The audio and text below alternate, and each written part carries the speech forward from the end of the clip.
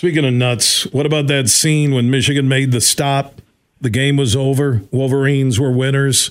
They had beaten Alabama, and they had punched their ticket to Houston.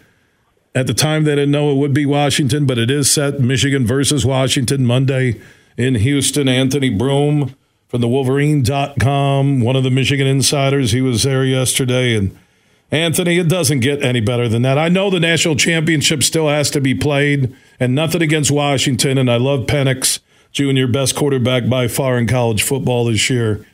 But that Alabama walk-up, how long there was, the Harbaugh-Saban, you could feel the tension between the two before and even during and after the game, and what a finish by Michigan.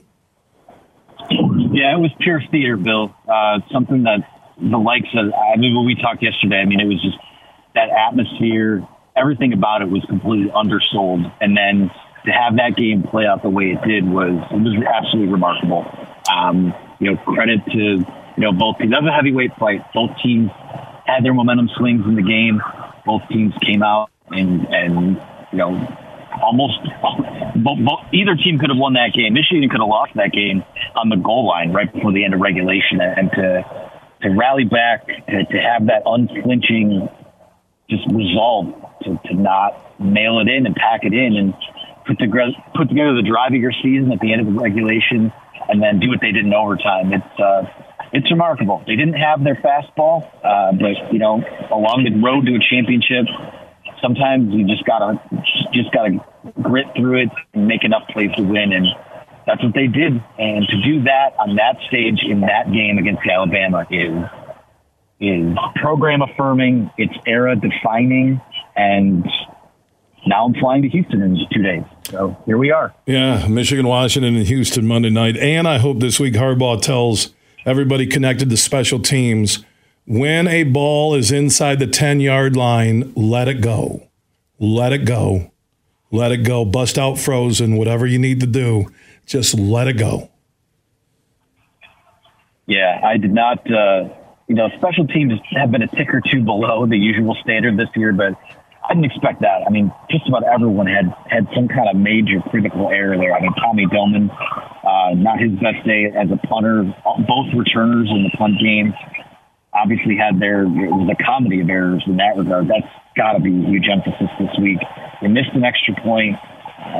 Can't play that way, and typically can't make those type of mistakes against a team like Alabama. But the fact that they did overcome all that, I mean, that kind of makes what happened yesterday even more, I won't say stunning, but it was incredible.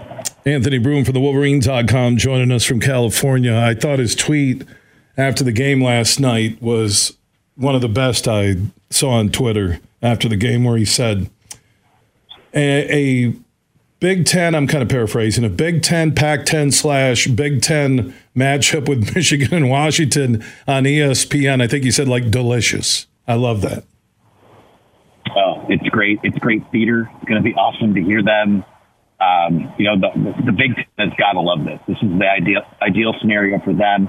It's going to be a 4-hour, I'll say love fest, because they have to talk about both teams. And of course, Washington and the Pac-12 are going to get their credit for it. Washington's going to be wearing that Pac-12 patch on their jersey, so they're still representing that conference. But to have those two programs duking it out, when you know the big heads there were salivating over Alabama versus Texas, if that's what it was going to look like. Get that rematch, all the storylines, Saban versus Sark, and both Michigan and Washington said bets. That's the word of the year, right? What's your early vibe on Michigan-Washington Monday night? I think that Michigan, I felt like if they got through this Rose Bowl, that they would win the national title game. I think that the fact that we didn't see them play, it kind of had to shake off. There was some rust to shake off from that layoff. And the fact that now they're back in that rhythm, there's a game to prepare for this week. I just feel like if, not making a mistake about it, this is the first game they played all season where they're not going to have the best quarterback on the field. So Michael Penix is going to be an issue. The guy that they've dealt with before, back when he was at Indiana. But I do think, the fact that they have gotten this far, it doesn't guarantee you anything. You still have to prepare. You still have to go out there and win the game. But I just feel like I don't see this ending any other way for them. It feels like, don't want to say a coronation. They got to play. This is a coin flip game still. Washington's very good. But when you look at the things that they do well, if they're able to kind of control the clock in that game, run the football, which I think they will be able to do, I don't see it ending any other way than maize and blue confetti at NRG Stadium on Monday night. Anthony, we'll talk later in the week, get more on the Huskies and the Wolverines and the college football playoff national championship game Monday. Appreciate your time. Safe travels back home and then down to Houston. Absolutely. Thank you, guys.